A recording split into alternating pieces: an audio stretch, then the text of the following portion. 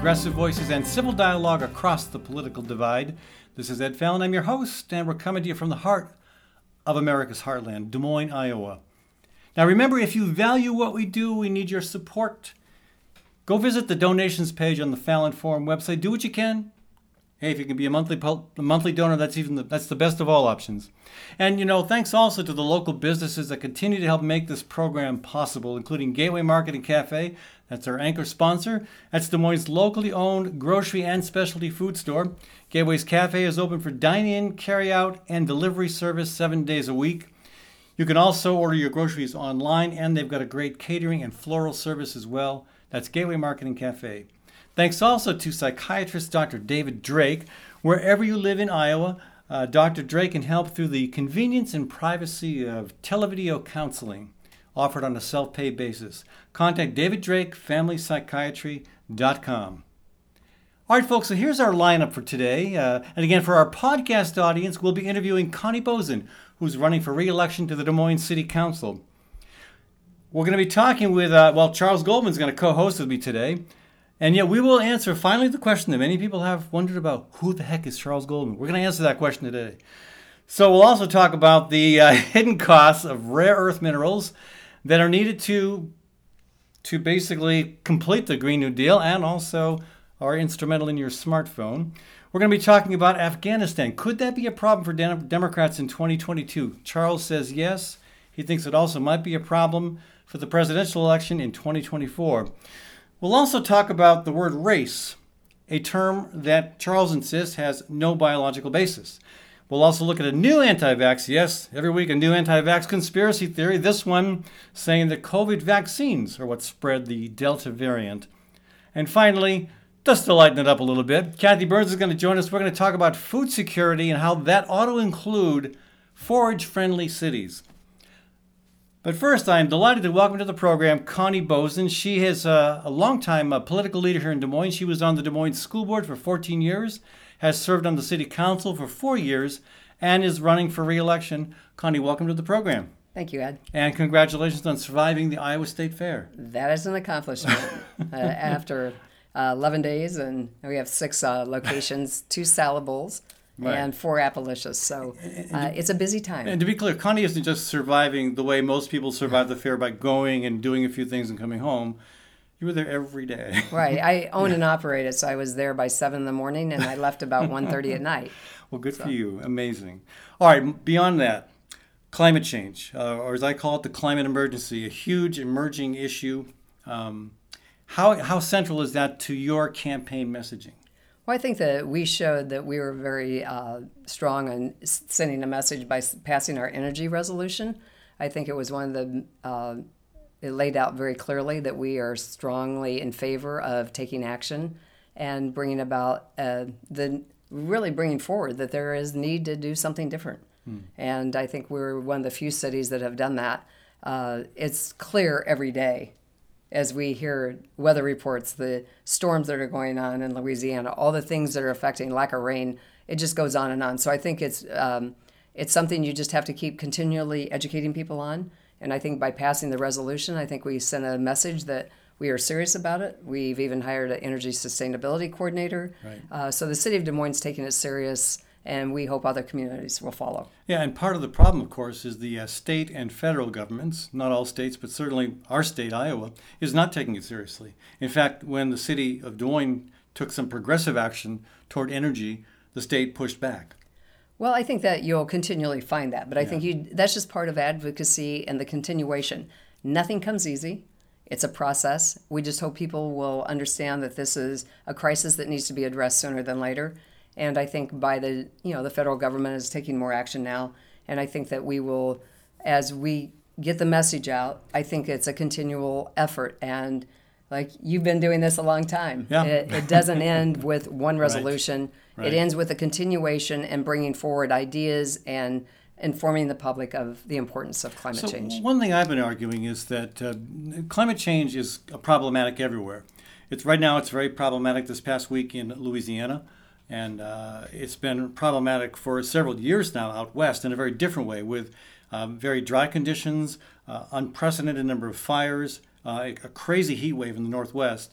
My contention is the West is close to the point where the water resources can no longer sustain a population of about 70 million people. And we're going to start seeing people migrating from the West to parts of the country with better water resources, such as Iowa. I mean, what should Iowa, and I guess more specifically Des Moines, do to prepare for that inevitable exodus? Well, I think that it's with any, we always try to recruit, to think that you would recruit people to come back to Iowa because of the water conditions. But I think we also need to take efforts to make sure we have the best water supply that we can have and that we have a good balance. And we have to look at how we're using the water and how we can effectively use it and conserve it even here. Yeah. Because we've had dry spells. We're having a dry spell now. Yeah. So I think it's evident that natural resources are just not always forever, that we have to protect this earth, and we have to do a better job of doing that. And we all can play a part, and it doesn't have to be encumbering. I mean, just something simple like the rain barrels that we offer, planting gardens out in your front yard, or conserving things so that it's just the natural way to do it. You can do it in a very easy way. It's not cumbersome, but every little effort does make a difference. Yeah, and water is a big issue because we've got the most I think the most expensive nitrate removal system in the world in Des Moines, and that's problematic. We shouldn't have to have that, and yet there's this tension between population centers that rely on river water and rural areas that farm, and that I know we've got some great operators out there in rural Iowa who practice good conservation measures, right. But it's a challenge. I mean, what do you see? Is there a role for Des Moines in continuing to lead on trying to develop a better approach to managing clean water? Well, I think we are doing that. I do think that we have to be looking at strategies that work, but we really need to work with people upstream. And we've got to come up with an effective strategy because they need clean water as much as we need clean water. And I think that this isn't a rural-urban issue. This is a health issue for all of us and a sustainability issue for all of us, that we shouldn't be looking at it as them against us. No one in rural Iowa should want water that's not good for them either. Right. Yeah. And I think again it goes back to it's a process of education and understanding the dynamics and how all of us can play a part and what can we do. And the state should be a leader in that, quite honestly, because we can't control what's coming to us downstream. We can't control what's going over in another town across the way from us. Or across state lines. We all have to work together to really make effective strategy. So you've been very supportive of the Food Security Task Force, which was a concept that Kathy and I presented last fall. You and Carl Voss, in fact, are the co-sponsors of the resolution establishing that. Any thoughts on that effort as we continue to move forward on creating pages on the city's website that help people understand how they can do a better job at growing their own food? Well, I think that it's great that we were able to get people together and come up with ideas and really put together the process. Again, it's start with it, get the information out there, and show people how you can make a difference. I mean, I look at what you have right outside your door, and you can feed your whole family with it. And it doesn't take a lot of space. It does take some time, but I think educating people on how to do it, it's just not that easy. I mean, I plant tomatoes so I can have them, and it's a process of learning it and showing how you, even in an urban environment, you can support yourself with food. And I think we appreciate you bringing it forward because I think we all have land, we all have space, we could all contribute to more healthy food. And I think it was the beginning, it doesn't end, and we will continue. Yeah. Good. Well, we have a long ways to go, but yes. It was a good start. So, again, we, one thing that's important, I think, is that we try to do what we can personally in response to the climate emergency. Anything in particular that you're doing in your own life that you think is important in terms of, showing how you're responding to the emerging problem? Well, I think it's really just being involved and trying to bring forward, and then being cautious of, how do I run my energy, or do I make other energy changes, or do I plant more gardens so I have more sustainability? All those things, maybe it's not major in any way, but if everybody did just a little bit, we would make such a difference. What about being the first city council member to have chicken? Well, that could be. That could be. I remember helping my grandmother with them. I'm sure you I mean, did, there's more that all of us can do. So what distinguishes you from your opponent? You have one opponent, Justin Lewis. How do you distinguish yourself from him? Well, I think for me, it's the experience that I bring. Like I said, I've served 14 years on the school board now, 1 term on the city council, and I work hard. I get things done, and I work together with people, and I'm willing to be open to suggestions, just as this was a suggestion. We came and we met, and we felt a need. Yeah. And so we tried to make a change, and that's what I've always done in the years I've served in any office, to look at the issues, try to come up with solutions, and try to make this the best community it can be. Yeah. And again, for a large portion, one reason I ran was to improve our neighborhoods and to bring about change in our neighborhoods. And we are definitely seeing some change in the neighborhoods and how we readdress and restructure and bring about opportunity that all neighborhoods thrive and are successful. Well, thank you so much for joining us, Connie. Yeah, thank you for having me. Folks, we've been talking with Connie Boesen. She's a city council member here in Des Moines, the at-large, one of the 2 at-large members. And we've invited all the Des Moines City Council candidates to join us. You can see these interviews on our YouTube page. Also catch them on our podcast, on our website. Thanks also to the local businesses who help sponsor this program. Gateway Marketing Cafe, Architecture by Synthesis, Story County Veterinary Clinic, Western Optometry, Groovy Goods, and Dr. Drake Family Psychiatry. We'll be back in a minute, folks. More talk here on the Fallon Forum. Gateway Marketing Cafe is Des Moines' locally owned grocery and specialty food store, centrally located at ML King Parkway and Woodland Ave. Enjoy chef-crafted prepared foods, artisan baked goods, organic produce, hand-cut meats, local and international cheeses, wines, and craft beer. Gateway's Cafe is open for dine-in, carry-out, and delivery service 7 days a week. Stop by or visit gatewaymarket.com for more details. Gateway Market. Good food, great community. You're responsible for a lot, and it's easy to become overwhelmed, to feel helpless, even hopeless. What's not so easy is finding your way back to feeling and functioning better. Psychiatrist Dr. David Drake helps individuals and couples throughout Iowa with the convenience and privacy of televideo counseling. Dr. Drake also prescribes medication when needed, and his services are offered on a self-pay basis. If you need help, don't delay. Contact Dr. Drake at daviddrakefamilypsychiatry.com.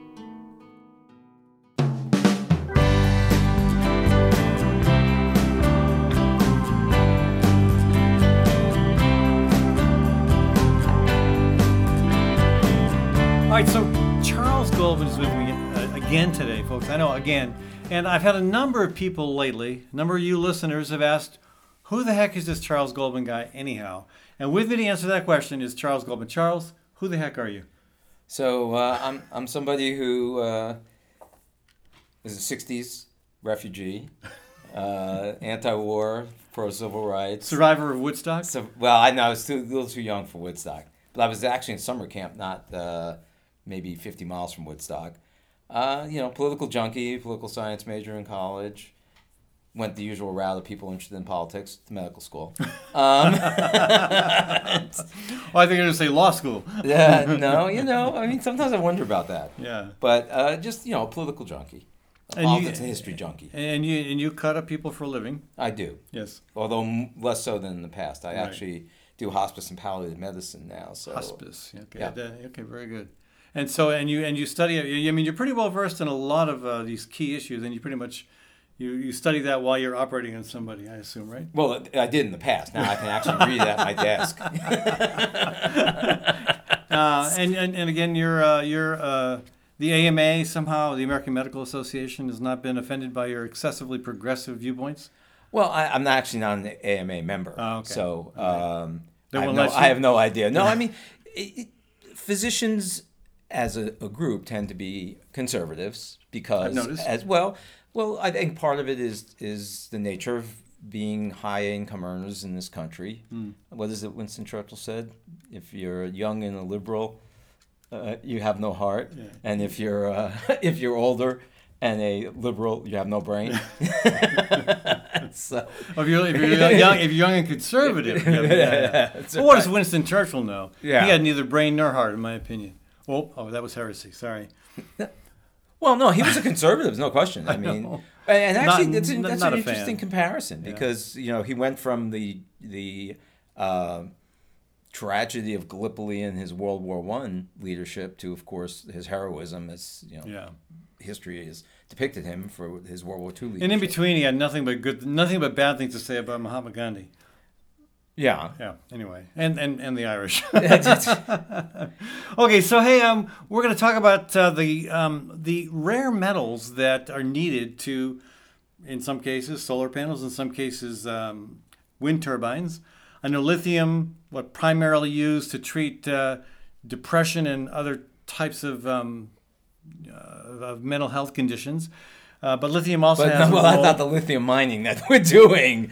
No, obviously lithium is a key component in batteries and batteries in cell phones, as well as large-scale batteries that would be important in the green revolution. So we get all warm and fuzzy about the promise of solar energy, of wind energy, of new technologies that will get us off fossil fuels, and either you and I both agree that's needed. But it's important to look at the big picture, and the big picture, you've been digging a little bit into this. The big picture when it comes to rare earth metals, it's not an unblemished track record.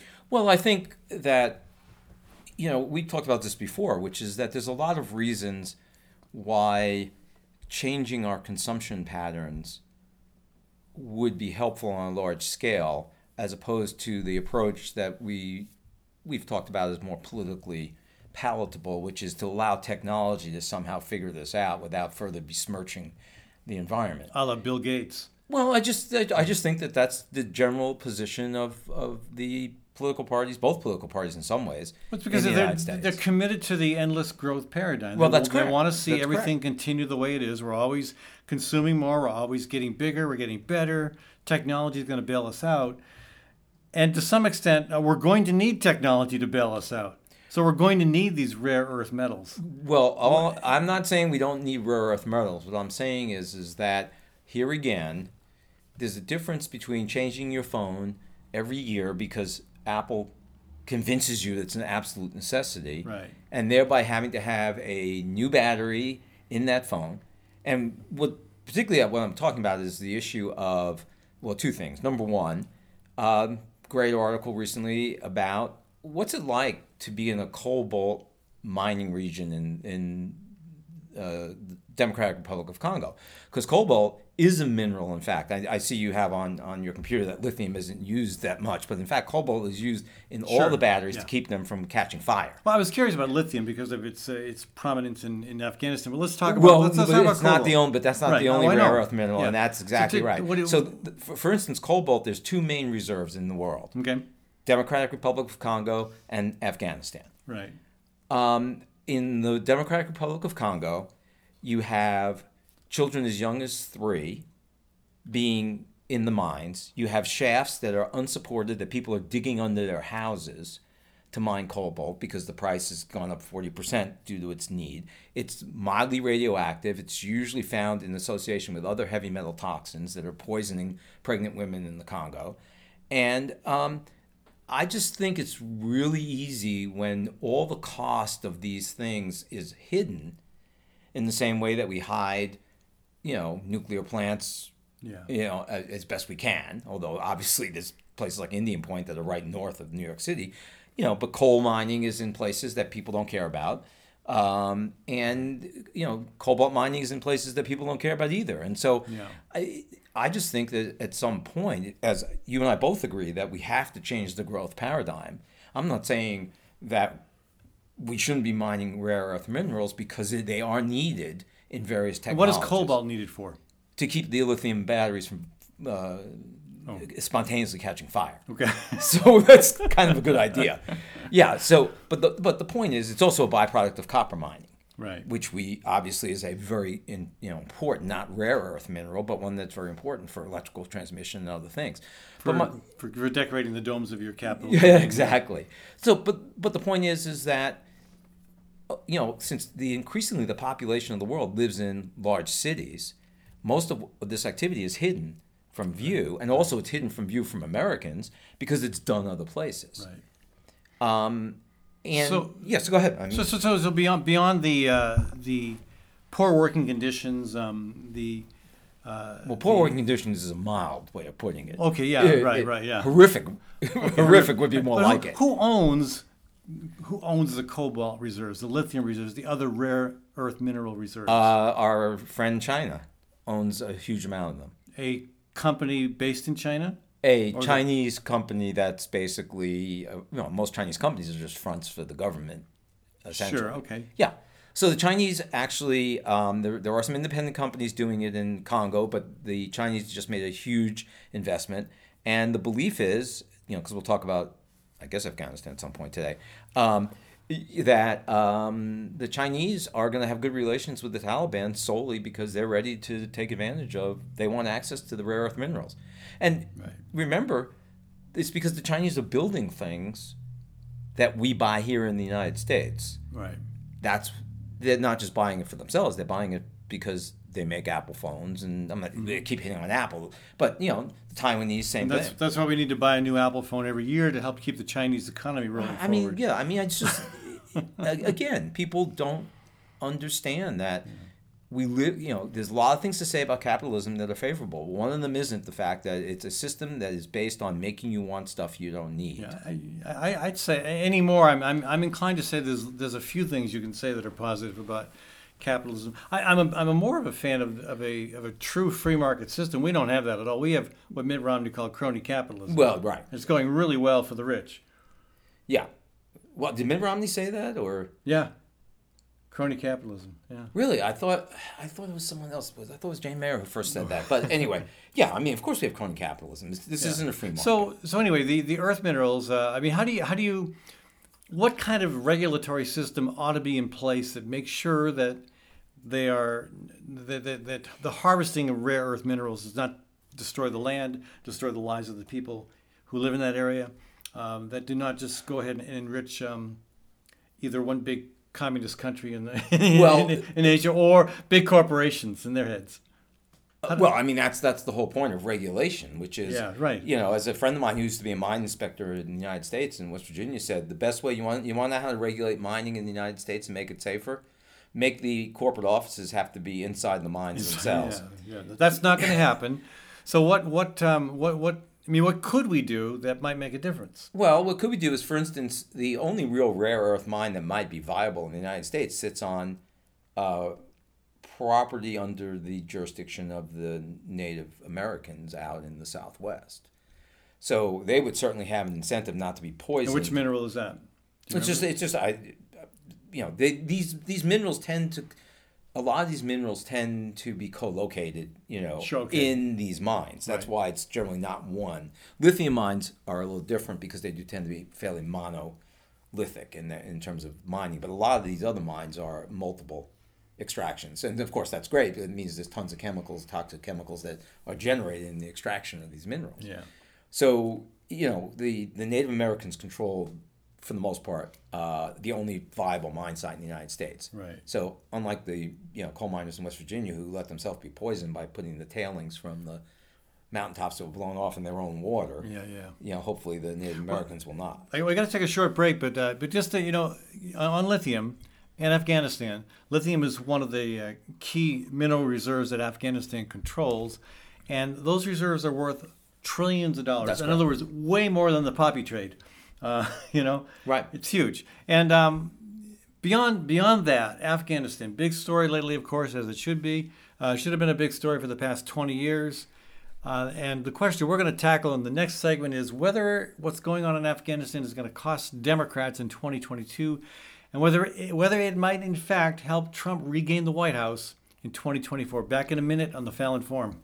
Groovy Goods is your Des Moines one-stop hippie shop. Located near Drake University, we are more than just a store. Groovy Goods is about community. We're a tribe brought together by peace, love, and rock and roll. You will be greeted by friendly staff, the smell of incense, the vibration of healing stones and crystals, the vibrant colors of clothing and tapestries, and an extensive herbal apothecary and metaphysical products. At Groovy Goods, everyone is welcome and no one is judged.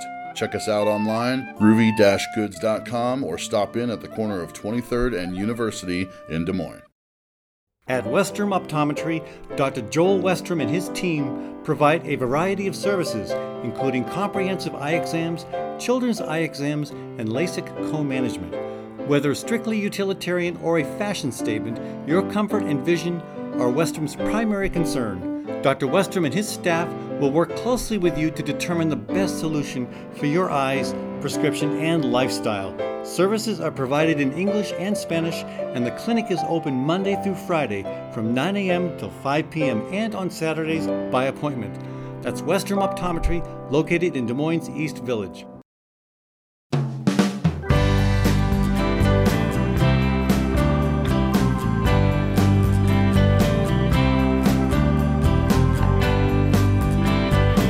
Welcome back to the Fallon Forum.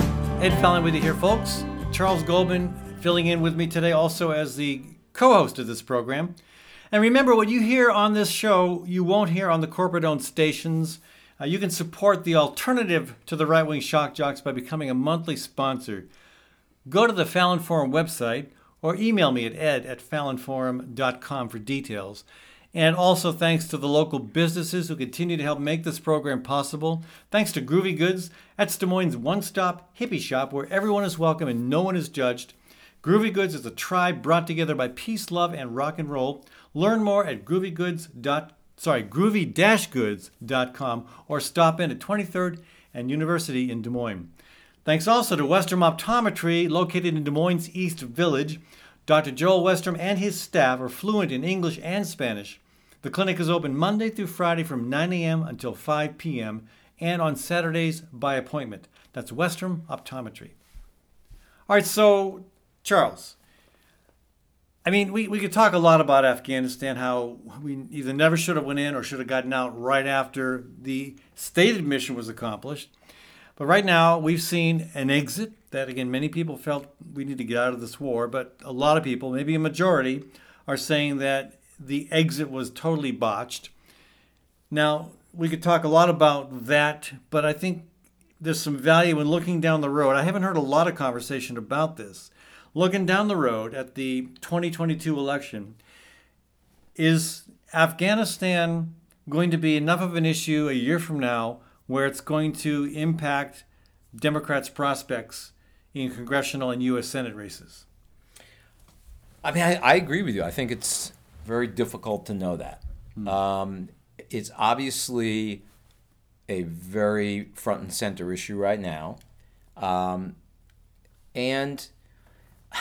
there's a lot of things about Afghanistan that this episode has really highlighted. First of all, do you know how many minutes in total the Afghanistan conflict was talked about in the 6 months before the last month on the nightly news for the three major networks? I don't know, but I'm going to guess very, very little. 5 minutes. 5 minutes, yeah. 5 minutes. Yeah.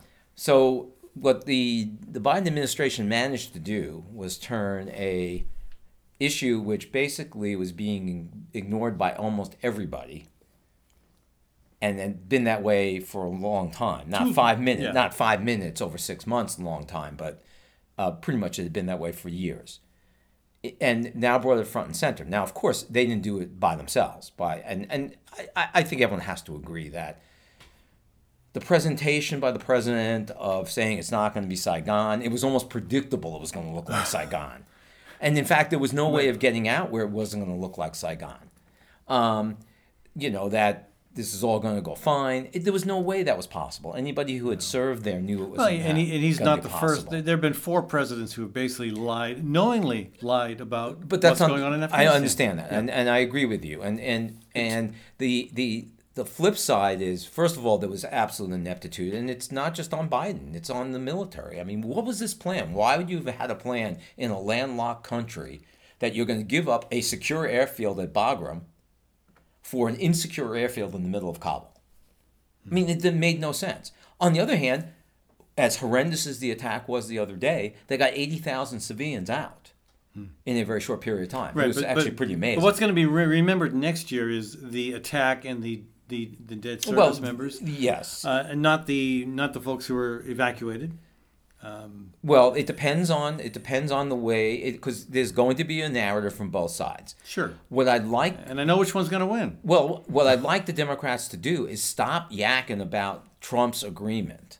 We all understand the hypocrisy of Trump and Pompeo and any of them talking about this agreement that they made. In what way? Well, they made the agreement. Sure, I know that told the Pakistanis, let these 5,000 Taliban go. We're out on an arbitrarily chosen day in May. Right. And we're washing our hands of this. That was their agreement.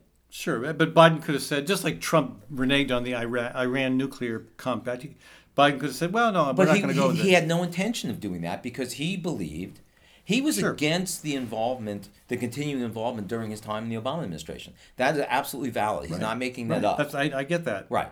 And so Trump actually helped Biden out by laying the groundwork for that. In some sense, absolutely, he did. But again, Trump and Bush, again, the other two of the four presidents who supported the war, who lied about the war, they're going to be forgotten. That's correct. It's going to be all on Joe, and even Obama is going to be forgotten. Okay, it's going to be on Joe Biden. That's correct. I agree with that. But this is what's happening, which is the same media that didn't seem to think it was important to ever talk about Afghanistan for 6 months. Or longer, really. It's just wall to wall. The only thing that interrupted it was Ida, was the hurricane down in New Orleans. To some degree, COVID, but mostly, I would say, the wall to wall of what happened for a day down in New Orleans, which was horrible. But all we hear, the lesson is the same from every war we have fought since World War II. World War II was a set-piece war where people were in uniform for the most part, so you knew who was going to be on one side, who's on the other. You could have tanks against tanks, and you could do all the things that's depicted in World War II movies. There hasn't been a war like that since World War II. And every war that we've been involved in, or foreign engagements, I served during Somalia. That was supposed to be a humanitarian, feed the people in another country run by tribal leaders. That turned into, we picked a side, and we turned it into a war. There is no way the nation build with the military. And I've talked with people who say, well, look at the Japanese, look at the Germans. Right? We occupied them. We could have just continued to occupy Afghanistan. No, the Japanese were just happy it wasn't the Russians who won. And they didn't want any war crimes trials, and they were very solicitous of the Americans. The Germans had a democratic tradition of somewhat similar to ours that antedated Hitler. There's no tradition in Afghanistan. Right. There's no tradition in Vietnam. Okay, so back to the point about what the impact's going to be on the election. I just think it is going to be who is more adept at putting the narrative together. The Democratic narrative should not be it's Trump's fault. The Democratic narrative should be we need to examine as a country these kinds of endeavors and ask the question, how do these all end up being mission creep like this? Okay. And again, that I get that. And stop blaming Trump. You sound like a whiner. I mean, people they sound like they're whining. Yeah. Enough with Trump already. I guess I don't see, again, 2022 is historically a bad year for whatever party is in the White House. That's correct. And now Democrats not only control the White House, they control the House by a very slim margin, the Senate by an even slimmer margin. The cards are already stacked against the Democrats. Now you throw. They've got one card to play, and that is get rid of the filibuster and do what the people want you to do. People want you to rebuild this country. Compliments to a senator from West Virginia and Arizona. That's not going to happen. That's not going to happen. Well, they won't do it. Right? They're digging their own grave. Okay, fair enough. Mean, they are digging their own grave. But they're going to stand by their principles in the process. But again, I think Afghanistan just gives the Republican narrative more fuel, rightly or wrongly. And again, I think both parties should be held responsible for what's happened for the past 20 years. And again, it's not just Afghanistan. Every war since World War II has been a war of opportunism. It's been a war about oil or about ideology. Maybe the next war will be about water or lithium. I don't know. But it's always about extending our empire structure. I mean, sure, we say we want to build democracy. We want to do some nation building. But come on, what do we really want to do? We want to build a nation that is beholden to the U.S., that is basically part of our colonial domain. I mean, let's be honest about this. This is the foreign policy of an empire, and it's got to change. It's got to end. Well, maybe that's the one. I think that's a great point. That's the one way out the Democrats have to admit that. That's a great point, and because it goes into this issue of racism, slavery, all these things.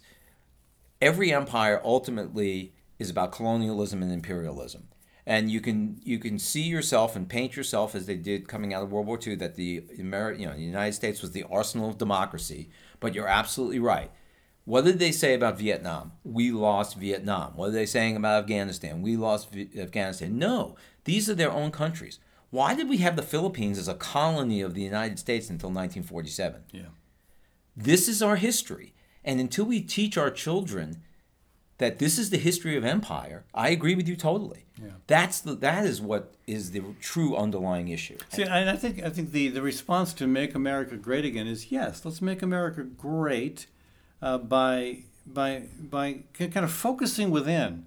I mean, yes, we need to be a part of the international community when it comes to conversations about climate, about water quality, about air quality, because air and water and climate don't stop at national boundaries. But beyond that, yes, start focusing on the internal problems we have. Stop these adventurous, misadventures overseas. And again, let's be clear about why they've been happening. They've been happening because there are powerful interest groups in this country that want them to happen. I think that's the Democrats' only hope at having a winning conversation on Afghanistan leading to 2022, or as you suggested, to 2024. And this could indeed fuel a resurgence of Trump's I wouldn't say popularity, but his ability to win the argument as to why he'd be a better resident of the White House than somebody like Joe Biden. And again, it's a phony argument, but I think it's a strong one when it comes to persuading the swing voters that determine the election results. Well, you also have to persuade the mass media to stop with this narrative because they are big businesses themselves. Oh, sure they are. And they make money off of conflict. They make money off of war. They don't make money off of a 2,500 American troops being held hostage in Afghanistan at Bagram. And that's why alternative media, may I say, like the Fallon Forum, are so important. Anyway. Well, when we get to the issue of vaccination, I'm not sure how good alternative media is. Well, we'll talk about that at some point. But I want to take a short break. I know you wanted to discuss race, and I want to discuss that with you. We're going to talk about that when we come back from a short break here on the Fallon Forum. Gateway Market & Cafe is Des Moines' locally owned grocery and specialty food store. With over 5,000 items to choose from, you can order groceries online, and the Gateway team will bring them to you curbside. It's a convenient way to shop from anywhere and save time. Gateway's Cafe is open for dine-in, carry-out, and delivery service 7 days a week, with catering and floral services also available. Visit gatewaymarket.com for more details.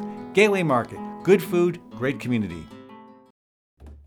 Architecture by Synthesis provides planning, design, and design-build services for high-performance, low-maintenance, affordable homes and buildings.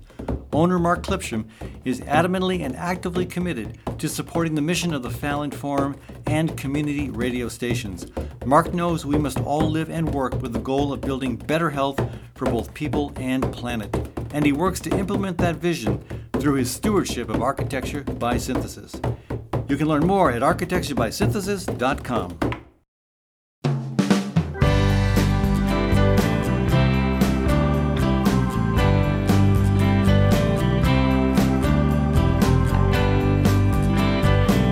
Happy post-Iowa State Fair, folks, and welcome back to the Fallon Forum. Ed Fallon and Charles Goldman with you here. You know, you can support this alternative to the right-wing shock jocks by becoming a monthly sponsor. You can check out the Fallon Forum website or just contact me at ed@fallonforum.com. Thanks also to the local businesses who help sponsor this program, including our nonprofit sponsors as well, including Bold, Iowa, building rural-urban coalitions to address climate change and to push back against the abuse of eminent domain. You can learn more at boldiowa.com. Thanks also to Birds and Bees Urban Farm, offering classes on how to turn your yard into dinner. Get information about classes and workshops at birdsbeesurbanfarm.org. All right, Charles, you wrote a while back. I want to read this back to you. You can tell me if you still agree with what you wrote. And I quote, "Race is a cultural concept that has been used to justify genocide and slavery and to maintain the power of the ruling elites. How do we start to raise our children to stop falling into the trap of division by, quote, race, while not neglecting the history of the crimes against humanity that have occurred in its name?" So, Charles, you trying to get yourself canceled here or what?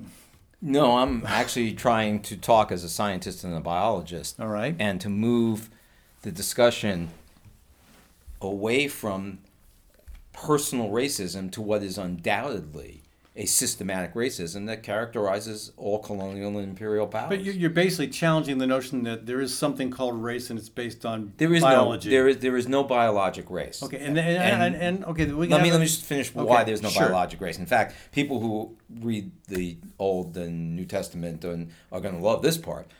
So the story of Adam and Eve. Now, clearly, the human race could not have come from two people, right? Because that's just a genetic dead end. It's like what's happening to the cheetahs. Nothing's impossible with God, No, Charles. it's impossible. But we do know that if you take genomic analysis, that there was probably a very limited number of first humans, first Homo sapiens. And that is just a scientific fact. Whatever number that is, it's not millions. It's probably in the numbers in the 300-400 genomes. That's all you would need with mutation to create a human race. So 150 Adams, 150 Eves. Or 200, 300, something like okay. that. So the point is that science ends up at the same point that religion does, which is there's a limited number of progenitors to the human race. But we also know that all mammals, and for which we participate in that genus, that, for instance, a rat differs from us only in about 3% of the genome. If you take the spectrum of genomes among humans, the difference is only 0.1% or less. Okay? So 1 in 1,000. Okay? And so there is no race because we are all the same. We are 99.9% the same. Okay. But there is only skin color, and that is what we have been using to differentiate people for thousands of years. But isn't race I'm not saying handy is too trite of a word, but an important means of distinguishing that there are groups of people, there are demographics within our society that are discriminated against. They're on the short end of policy. They're on the short end of financial stability, short end of housing options. We see stories all the time of Black Americans being discriminated against at a higher rate than other applicants for positions, for housing. I'm not denying that. What I'm saying is, though, if we continue to allow the discussion to use this terminology, it's a dead end. Because, and we're beyond fixing, you and I. We're too old. Oh, speak for yourself. But you're definitely too old. Right, we're too old. I'm prime for repair. But we need to raise a generation of children who understand the notion of race and understand that I'm not denying the structural racism. In fact, the article that made me think about this is in that bastion of liberal journalism, the Journal of the American College of Surgeons, in which they're basically, pointing out the difference between a structural racism, which is exactly what you're talking about, which I totally agree. In fact, the front page article on Sunday in the Des Moines Register is about that Des Moines is the third worst city in the country in terms of people who are colored black.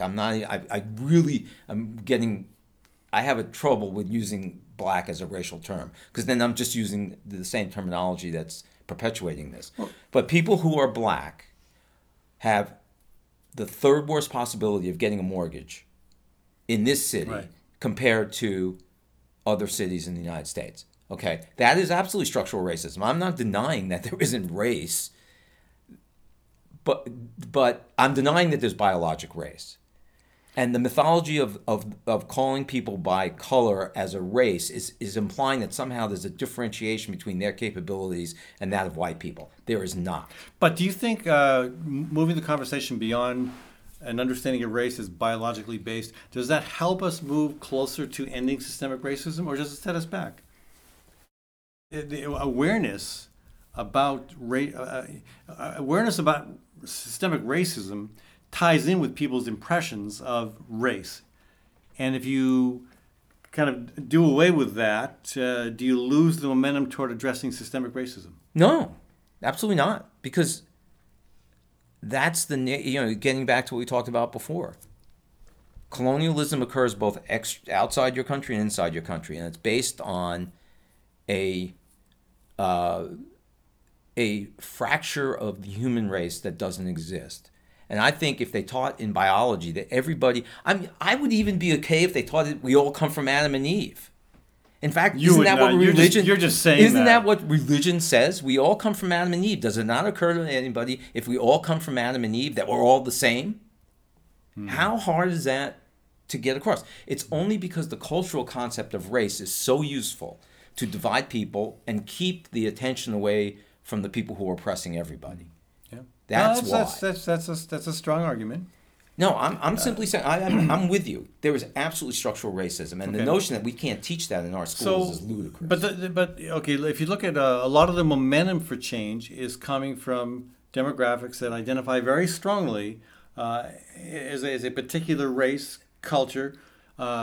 Identity politics is increasingly important and central in many Democratic campaigns, for example. Yeah, a lot of it's about identity politics. And the research on that is that if you only approach those who are not in the group that you're talking about, they are uninterested in that. That the Democrats need to combine that with a class consciousness so that people feel that they have a stake in the same changes. If you simply make them about, black people were slaves, we should pay back the debt to them, whether that's true or not, it's not going to win. You have a country that's so close to being 50-50 right now. I'm simply saying that if we're going to change anything, we can't have a country that's split 50-50. We need to find something that's going to pull people off. And the first thing we should do is say, we are all the same. And we are all the same. We are genetically all the same. And and look at something like football, right? I know, your favorite sport. Well, no, but look at the terminology in football, right?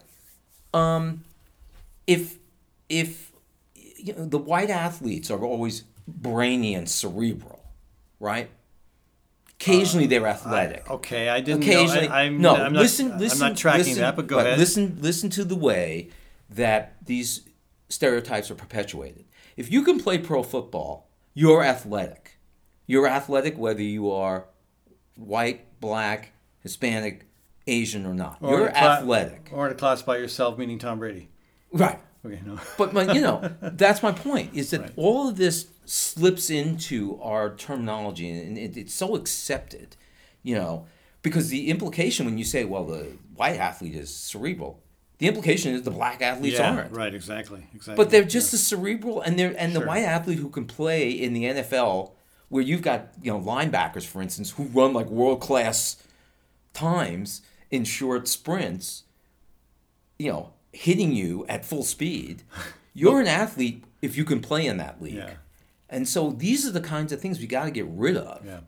Well, two things. Just a note of observation. And I think you're right about the construction of race is often used, maybe most often used, to put down a particular population. One piece of evidence I have supporting that, and there's plenty out there. When my grandparents arrived less than 100 years ago from Ireland, my grandfather's race on the visa, whatever paperwork he needed, he had his photograph, he had his height, his weight, his age, and his race Irish. Right, which of His course race is was just Irish. It's just an ethnicity. I mean, that's a totally Well, incorrect but use again, of you're that. right. But that kind of went right along with the signs that he and my grandmother and others saw when they got off the boat. If Irish, you need not apply. Irish need not apply. I mean, there was. It's a tool of oppression. It's a tool of oppression for everybody. But let me ask you this: You're Jewish. I was raised Jewish. Yeah, yes. and you're of Jewish descent. Well, yes. I'm also of Eastern European descent. Right. Okay. So, but you're considered. I mean, you know, folks from the Mideast tend to be considered, you know, what brown, whatever. You know, this. You know, if we're going to using racial. You mean like construction- Jesus? Yeah, like Jesus, right? Well, no, Jesus was really a brown man. He was white-eyed or blue-eyed and long brown hair. And that was only in Europe. Oh, okay, right. But of course he was Semitic. But I mean, Jewish people in this country are considered white. That's correct. I know. It's I guess. Well, that's how meaningless the term well, is. Okay, yeah, yes. Exactly, That's exactly how meaningless the term is, and I understand, as you say, why we're engaging in identity politics using color somehow as a distinctor. A distinguishing characteristic. What I'm saying is we got to move beyond that because it leads to a dead end. Okay. Well, I want to see if you get canceled or not because I think you make some very good points. But again, identity politics is thick right now, and you can't you can't challenge it without some pushback. But way to go.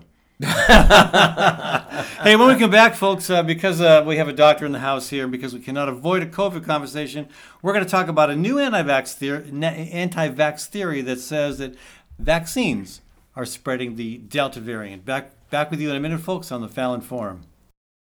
Gateway Market and Cafe is Des Moines' locally owned grocery and specialty food store. With over 5,000 items to choose from, you can order groceries online, and the Gateway team will bring them to you curbside.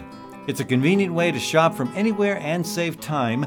Gateway's Cafe is open for dine-in, carry-out, and delivery service 7 days a week, with catering and floral services also available. Visit gatewaymarket.com for more details. Gateway Market, good food, great community. At Story County Veterinary Clinic, Dr. Kim Holding has over 30 years of experience working with all creatures great and small. Cat, dog, horse, cow, elephant. Well, if you've got a pet elephant, you may be in trouble. Kim's clients stick with her year after year because they know she'll do right by them and their pets and farm animals. So give Kim a shout to keep your animals happy and healthy. Call 515-232-8766. That's 232-8766.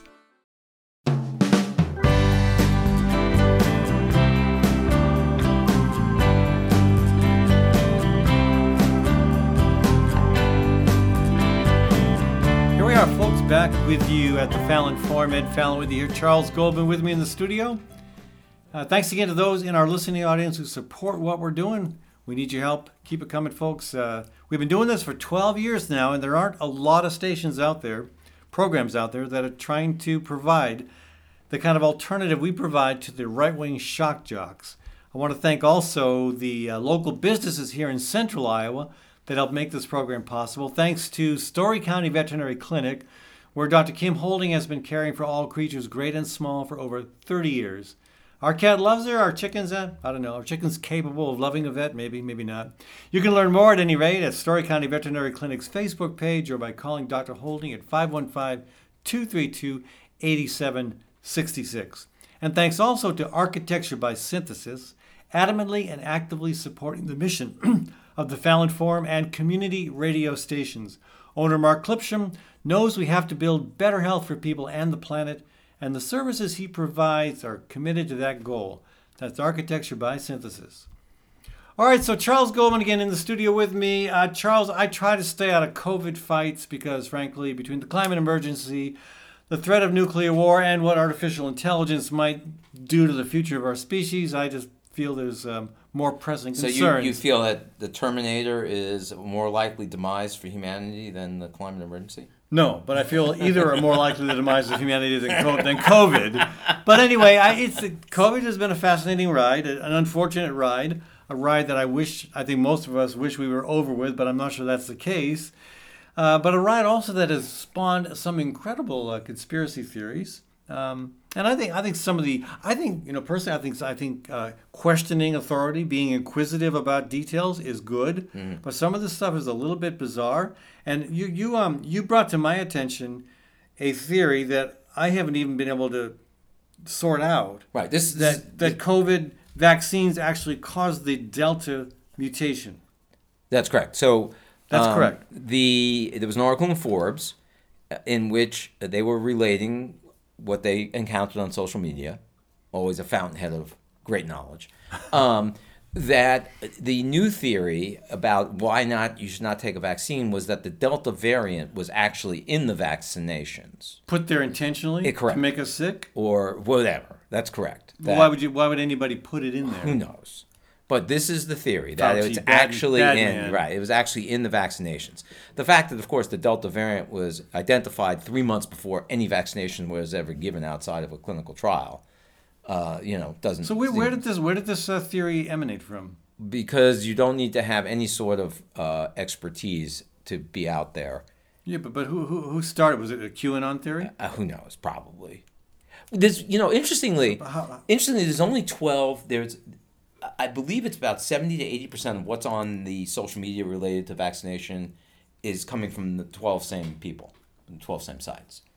It's just, and they make money off of it. There's guys like Joe Mercola. Okay, so 70% of the false stuff. That's correct. So yeah, exactly. But now, well, here, look at this situation, okay? And this is very analogous. When I was in West Virginia, for instance, we had a lot of Pentecostal faith healers. And there was a slew of women who I took care of who had breast cancer who were taken care of by this faith healer. Mm-hmm. And they were very hard to convince to do any kind of traditional, interventions for their breast cancer. Now, the faith healer that they used died of breast cancer herself. Oh. Right.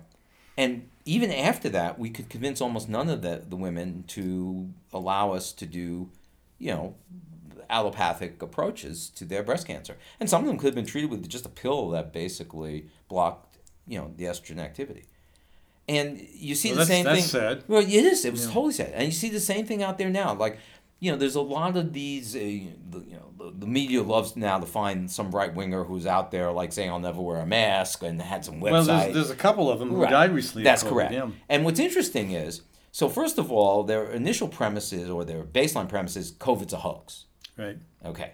Then it's not a hoax because they're talking about not taking the vaccine, right? So then they get COVID, and almost every one of them was taking ivermectin, which is this drug, the anti-parasite drug that everyone's convinced.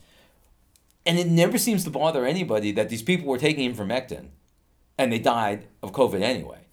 Now, the problem with, like, for instance, ivermectin, is that there was a meta-analysis done, in spite of the fact that supposedly the pharmaceutical companies were going to try to block access to this secret information, and therefore wouldn't be able to make money off of vaccinations and things like that.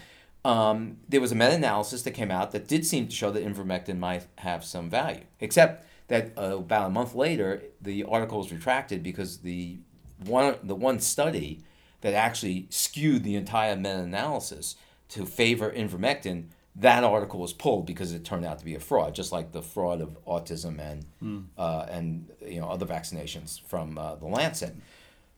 So nothing is going to convince people who truly believe this. I mean, the very people who are telling them don't take the vaccine are taking ivermectin, die of COVID anyway. Doesn't matter. This is how tribal we've become. So you're saying, though, that the theory about the coronavirus, the COVID vaccine causing the Delta variant, it's ludicrous. Okay, sure, yeah, but that's coming from a handful of individuals or companies that are putting forth these false theories intentionally with the intent of making money. And a lot of, I would say that of the 12 we're talking about, almost every one of them sells items on their website. Okay, so they're kind of learning from COVID. They're kind of learning from the pharmaceutical companies, right? That's probably true. Right. But yeah, and they're usually selling either ivermectin, or they're selling colloidal silver, or they're selling something, that's going to keep you from getting COVID. So is there anything illegal about that? About falsely promoting a substance that actually hurts people? That's a good question because a lot of the supplements are protected by the laws promulgated by Orrin Hatch, where a lot of these companies are headquartered in Utah. That although you have to put warnings on these supplements that they're not FDA approved by any, they have no proof they work. That's all you have to do. Now, what's happened in some situations, for instance, our favorite, right-wing shock jock, Alec Jones, down Springfield, he was selling. He might be my favorite. Yeah, I don't know. He was saying colloidal silver. He was selling colloidal silver. He probably still is on his website. Yeah. And he ran afoul of the New York State Attorney General because he was sexually harassing women. No, he wasn't. But just because they told him he couldn't advertise that and sell it in New York State. Okay. But that's kind of the only impediment to selling these crocs of these. So to what extent have COVID conspiracy theories? To what extent has that been instrumental in setting back efforts to prevent COVID from continuing to expand and move forward? And I recognize that there are people out there who have legitimate concerns about vaccines, and I think legitimate analysis about the coronavirus. That don't subscribe to conspiracy theories, but I think that's a big chunk of the folks who are opposed to any kind of action do buy that. And to what extent do you think has that? I'm looking for a percentage. I guess to what extent has that universe been instrumental, or been at all had any influence at all on the lack of momentum toward resolving the crisis? It probably represents about 25% of the people who would be eligible to get vaccinations who are not doing it. Not 25% of the population. 25% of the 25% of the 50%. That's correct. No, 25%. In Iowa, it's about 50% who have not been vaccinated. 49%. Right. So I would say, about a third are probably due to pretty much misinformation from social media. There are some people who are legitimately uncertain, about the safety because it wasn't fully approved. Right. But the question here is, the argument that the unvaccinated are making is we have our rights. Okay, and of course, if you're so anti-mask, why are you taking ivermectin? Okay, that doesn't make a lot of sense. You're taking ivermectin, a drug that's not approved for human use, right? But you won't put a mask on? It's just, the hypocrisy is just unbelievable. And I'll tell you, there was just an article today asking the question, stating it's time that we don't really care about the unvaccinated at this point. The vaccinated have rights too. We have rights also, right? And the rights are that you don't have to get vaccinated, but there are consequences not being vaccinated. What about children? Well, children. What about children? Well, they aren't able to get the vaccination. Well, yeah. So that's correct. We don't count that as they choose not to be vaccinated. Right. Okay. They can't get vaccinated. But so to what extent does the vaccinated community that does not buy these conspiracy theories have some obligation to children outside of your own family that aren't able to get the vaccination? Oh, well, I agree with you. Yes, you're making an argument for masking and measures in schools that we're not taking, because that's right. They don't have a choice. But my answer would be, we're going to have a lot of problems here because you're going to have a mass exodus of nurses and others at hospitals. We've already had that. Well, even more so, who will not get vaccinated. And it's November 1st is the date. But then you have a company like Delta that said, fine, you don't need to get vaccinated. But if you don't get vaccinated, this is what the deal is. You're going to pay $250 more a month on your health insurance. Is that constitutional? Absolutely. Absolutely. Really? There's a premium for smokers. They pay more money for. Okay. It's absolutely, vaccine mandates are absolutely constitutional, and they're a private company. They can do what they can do what they want. And the other thing they said is, if you get sick, you use your sick days. If you get vaccinated and you get sick, we cover you. It's a freebie. Interesting. All right, hey Charles, we got to run to a break, folks. We have been talking to Charles Goldman. And again, if you were wondering who Charles Goldman is, now you know. Well, maybe if you didn't tune into the first segment, maybe you still don't know. But here he is, regular co-host of the program, a guy who spends way too much time analyzing news stories.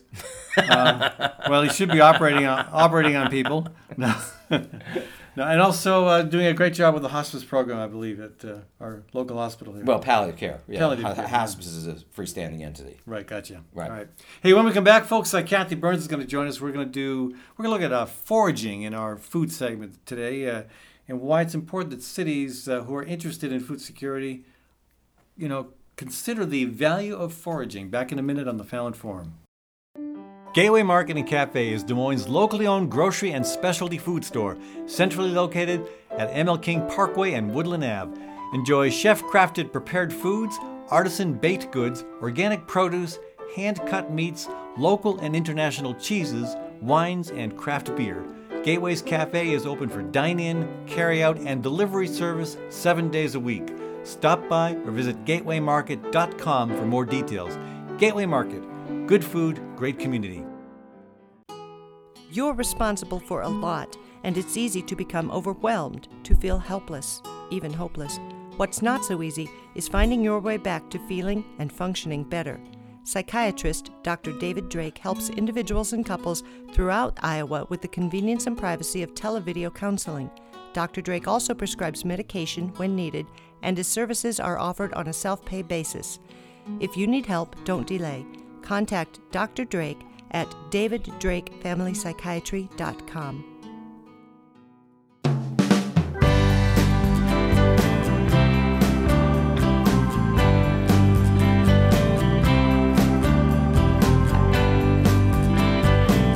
Ed Fallon with you here, folks, and I hope the earth has treated you as kindly as it has treated us here in central Iowa this year. Again, a little bit low on moisture, but the harvest in our garden and in the gardens of a lot of people I know has been pretty generous. Before we talk a little bit about a related issue, I want to say thanks to our local business partners, including Gateway Market and Cafe. That's Des Moines' locally owned grocery and specialty food store. Gateway's Cafe is open for dine-in, carry-out, and delivery service 7 days a week. You can order groceries online, and Gateway also offers catering and floral services. That's Gateway Market and Cafe. All right, so foraging. I started foraging when I was a kid. I took a real interest in a guy named Yule Gibbons, and I went out and I found stuff to eat in the woods. And I never once poisoned myself. And as we look to trying to encourage communities to do more to maintain their own local food security, foraging is a big deal. And with us to talk about that today is Kathy Byrnes with Birds and Bees Urban Farm. Hey, Kathy. Hey. So, what have you been out foraging lately? Well, I foraged as a kid too. My brothers and sisters and I saw our parents have business people or neighbors over to the house for parties, and they ate hors d'oeuvres, little treats on crackers, and we would go out and sit underneath the swing set where your feet scrape against the ground and it's always dirty and sandy, and we would sprinkle dirt on our saltine crackers and call them hors d'oeuvres and eat them. Okay, that's a very questionable foundation to foraging. I hope you're not going to recommend that our audience go out and eat dirt. No, I've learned a lot about foraging since then, and it should taste good is one thing, and it should not be bad for you is another. At Birds and Bees Urban Farm, Ed, you and I grow about half the food we eat in our yard, and we teach people to grow food.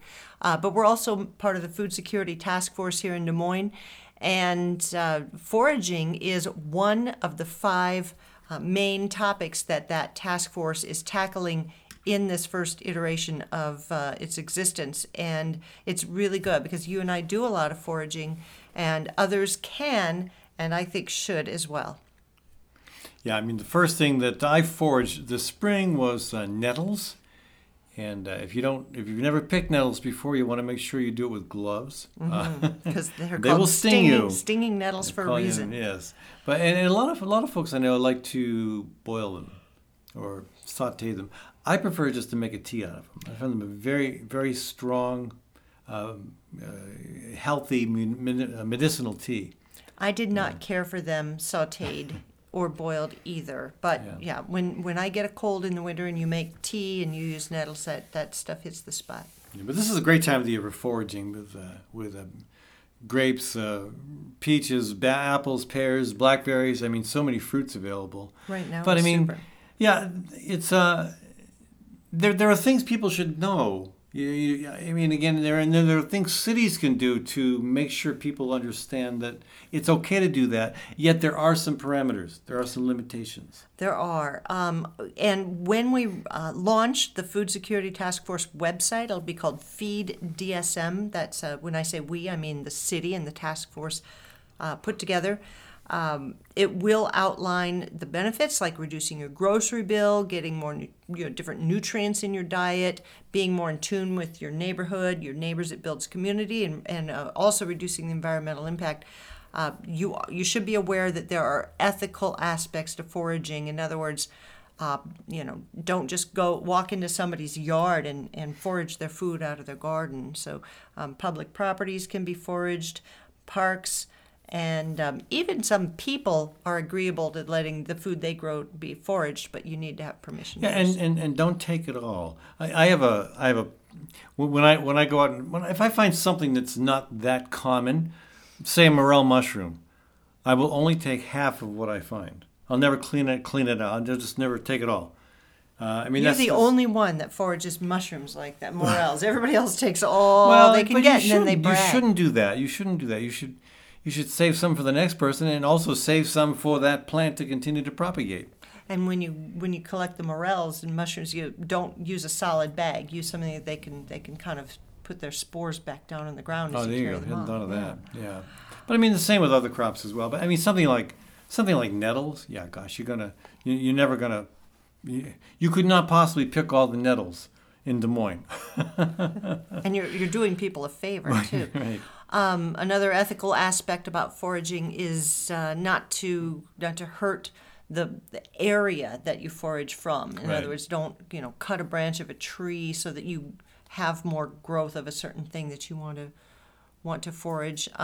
Do it in moderation. Do it responsibly. Harvest when the plant and the leaves need to only harvest the part of the plant that is edible. Don't pull the whole plant. Don't pull the root up if you just need the leaves. Yeah. Well, and there are some plants, spring beauties, for example, a beautiful flower, edible tuber.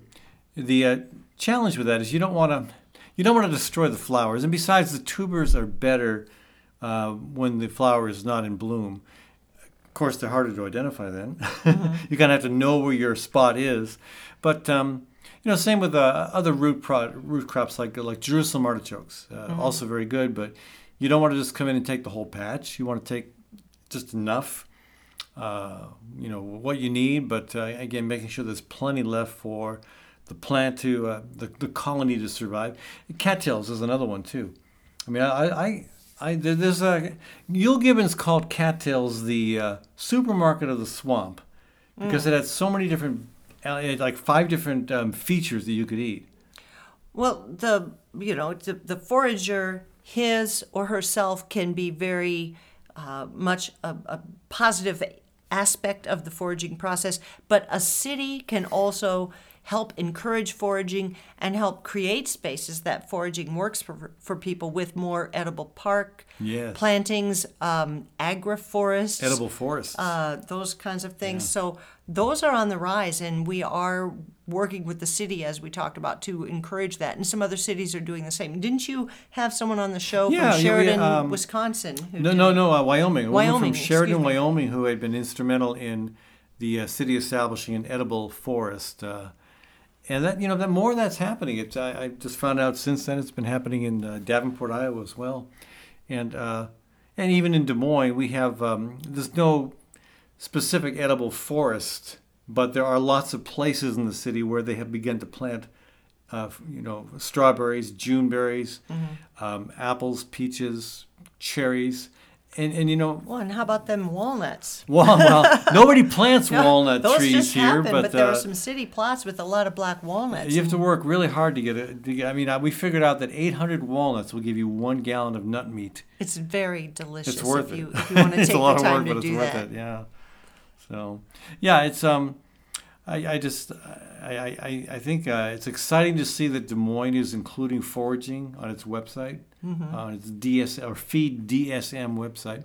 It's not quite launched yet, so don't go looking for it just yet. Sooner, it'll be out soon. And again, there's I lived with when I lived in Duluth, Minnesota, I knew a guy who spent $60 a year on food. He grew potatoes. That was it. He bartered for dairy from his neighbor. He bought rye. Almost all the money he spent was on rye flour. Oh. And everything else he ate from walking around the streets or even the countryside. But he got a lot from parking lots, abandoned parking lots. It was amazing how much you could find. That is inspirational. I'm not going to go that far. Yeah, because there's a flavor profile missing in some of that stuff too. Hey, folks, thanks for tuning into today's program. Thanks to Connie Boesen, and also to Charles Goldman and Kathy Byrnes, and to the rest of our production team, Sherry Herdina and Forrest Detterman.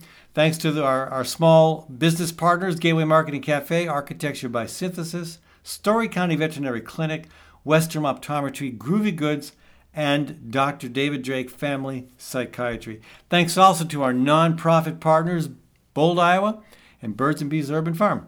And remember, your support for this program matters a lot. Sign up for my weekly email on the Fallon Forum website. Subscribe to our YouTube channel and listen to our podcast on Apple Podcasts, Stitcher, or your favorite podcast platform. Thanks for tuning in. This is Ed Fallon.